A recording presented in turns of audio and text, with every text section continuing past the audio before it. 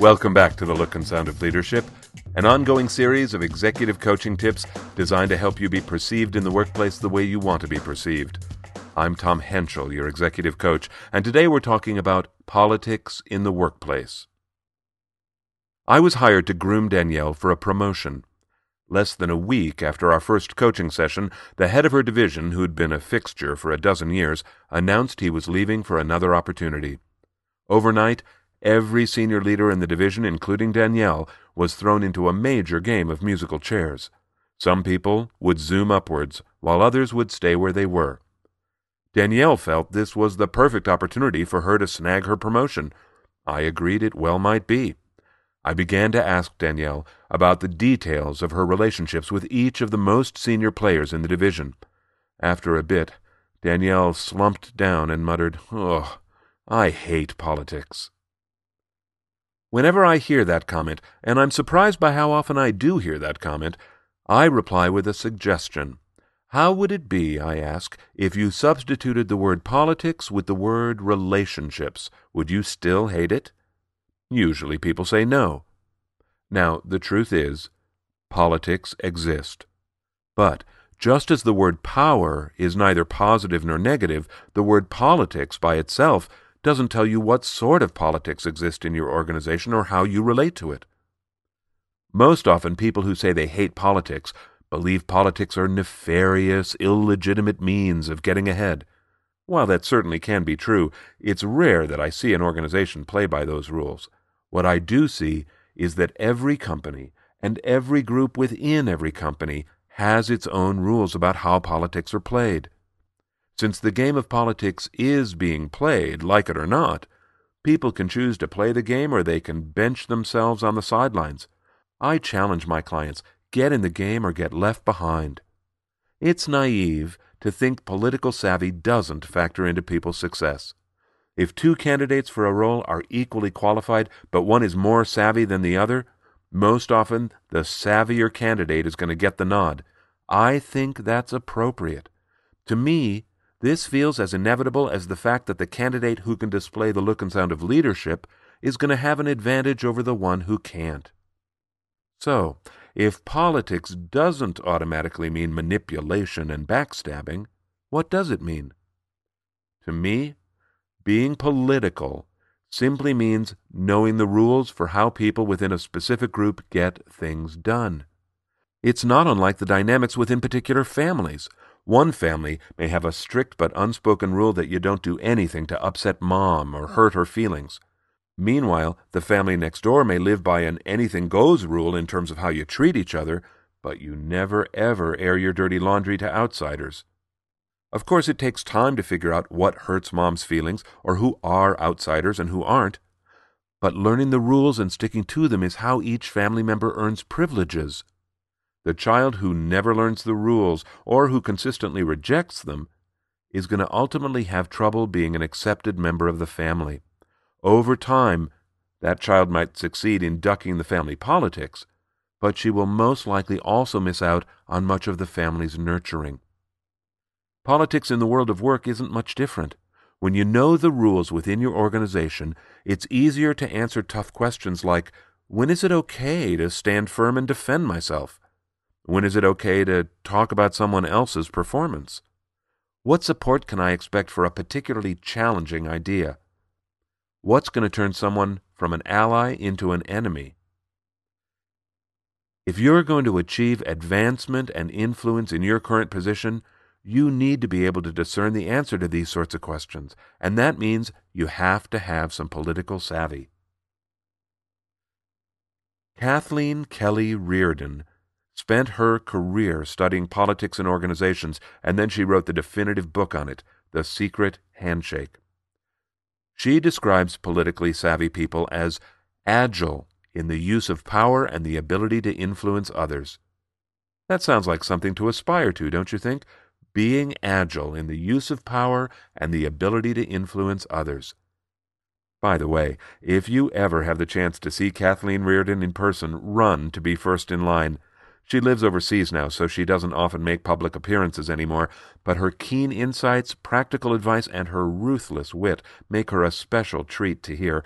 Keep your eye out for her. In her book, The Secret Handshake, Kathleen puts forth two premises, which she then interweaves. Her first premise is that organizations vary in the degree to which they use politics to accomplish goals. She describes 4 different political climates she's observed in organizations. Rather than try to describe each of the 4 climates here for you, I want to give you a sense of the continuum Kathleen creates. On the low end of the scale, she talks about the minimally politicized climate. The atmosphere there is amicable and team-oriented. At the other end of the scale is what she calls the pathologically politicized climate. In those organizations, rules are made only to be circumvented, and conflict is pervasive and long-lasting, not a fun place to work. Her second premise describes 4 political styles she's observed in individuals. On the low end of this scale, she describes the purist, who believes in getting ahead through hard work. On the other end of the scale are the maneuverers, who are skillful political players, but they like to be unobtrusive so they can have deniability. Kathleen makes the point that individuals anywhere along this continuum may find it difficult to tolerate others who have styles that are significantly different from their own. Now, at this point in the book, Reardon inserts a very helpful chart. She calls it the fit of style to organization type. Along the top are the 4 types of political organizations. Down the side are the 4 political styles for individuals. Then, working across each column, she shows how each style for an individual fits or doesn't fit each type of organization. The chart's a very helpful way to think about politics in the workplace. If you'd like to see it, just ask. On our website, essentialcomm.com, that's essentialcomm with 2 M's.com, there's a button at the bottom of every page marked Contact Us. Select it and ask for the chart on politics. I'd be happy to send it to you.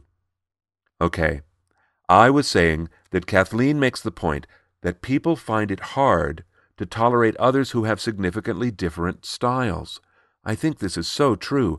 When I hear people say they hate politics, what I think they often mean is that they're experiencing a mismatch between their styles and the styles of others. Either the individuals they're working with have a radically different style from their own, or the organization itself favors those who have a different style. In either case, the result feels oppressive and unpleasant. No wonder they say they hate politics.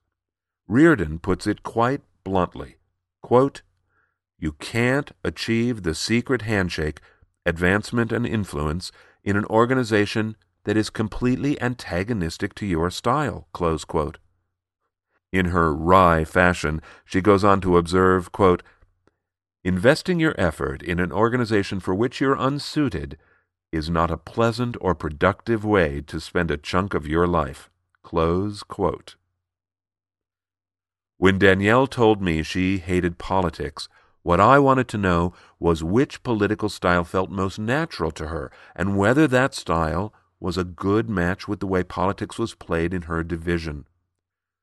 Over time, we determined that, yes, she actually was quite well matched with her division. Once we knew that, we began identifying actions that would strengthen her relationships during the ensuing game of musical chairs, because, after all, politics is all about relationships. As you think about yourself as a political player, first and foremost, consider how well you manage relationships. Do you manage up as effectively as you manage down? How are your relationships with your peers? Do you know what the word on the street is about you? If not, do you have trusted sources who will give you good feedback? Tend your relationships well, and you'll grow your political savvy. If, after listening to this executive coaching tip, you do not have a strong sense of where you might fall on that continuum of individual styles, I'd suggest you read The Secret Handshake. Pay particular attention to the detailed descriptors of each of those styles. There's also a leadership style inventory in the book that may help raise your awareness about your preferences. Then, study Kathleen's recommendations for becoming politically savvy. If you can become comfortable with even half the skills she discusses in the book, you'll be well on your way to achieving the look and sound of leadership. Of our more than 40 podcasts, many of them are about managing your relationships in the workplace. You can find all our podcasts on our website, EssentialComm.com. That's EssentialComm with 2 M's.com. From our homepage, click the navigation button marked Coaching Tips. That will take you to a searchable archive of our podcasts and more than 4 years of executive coaching tips. Our podcasts are also available through iTunes. Just search for The Look and Sound of Leadership.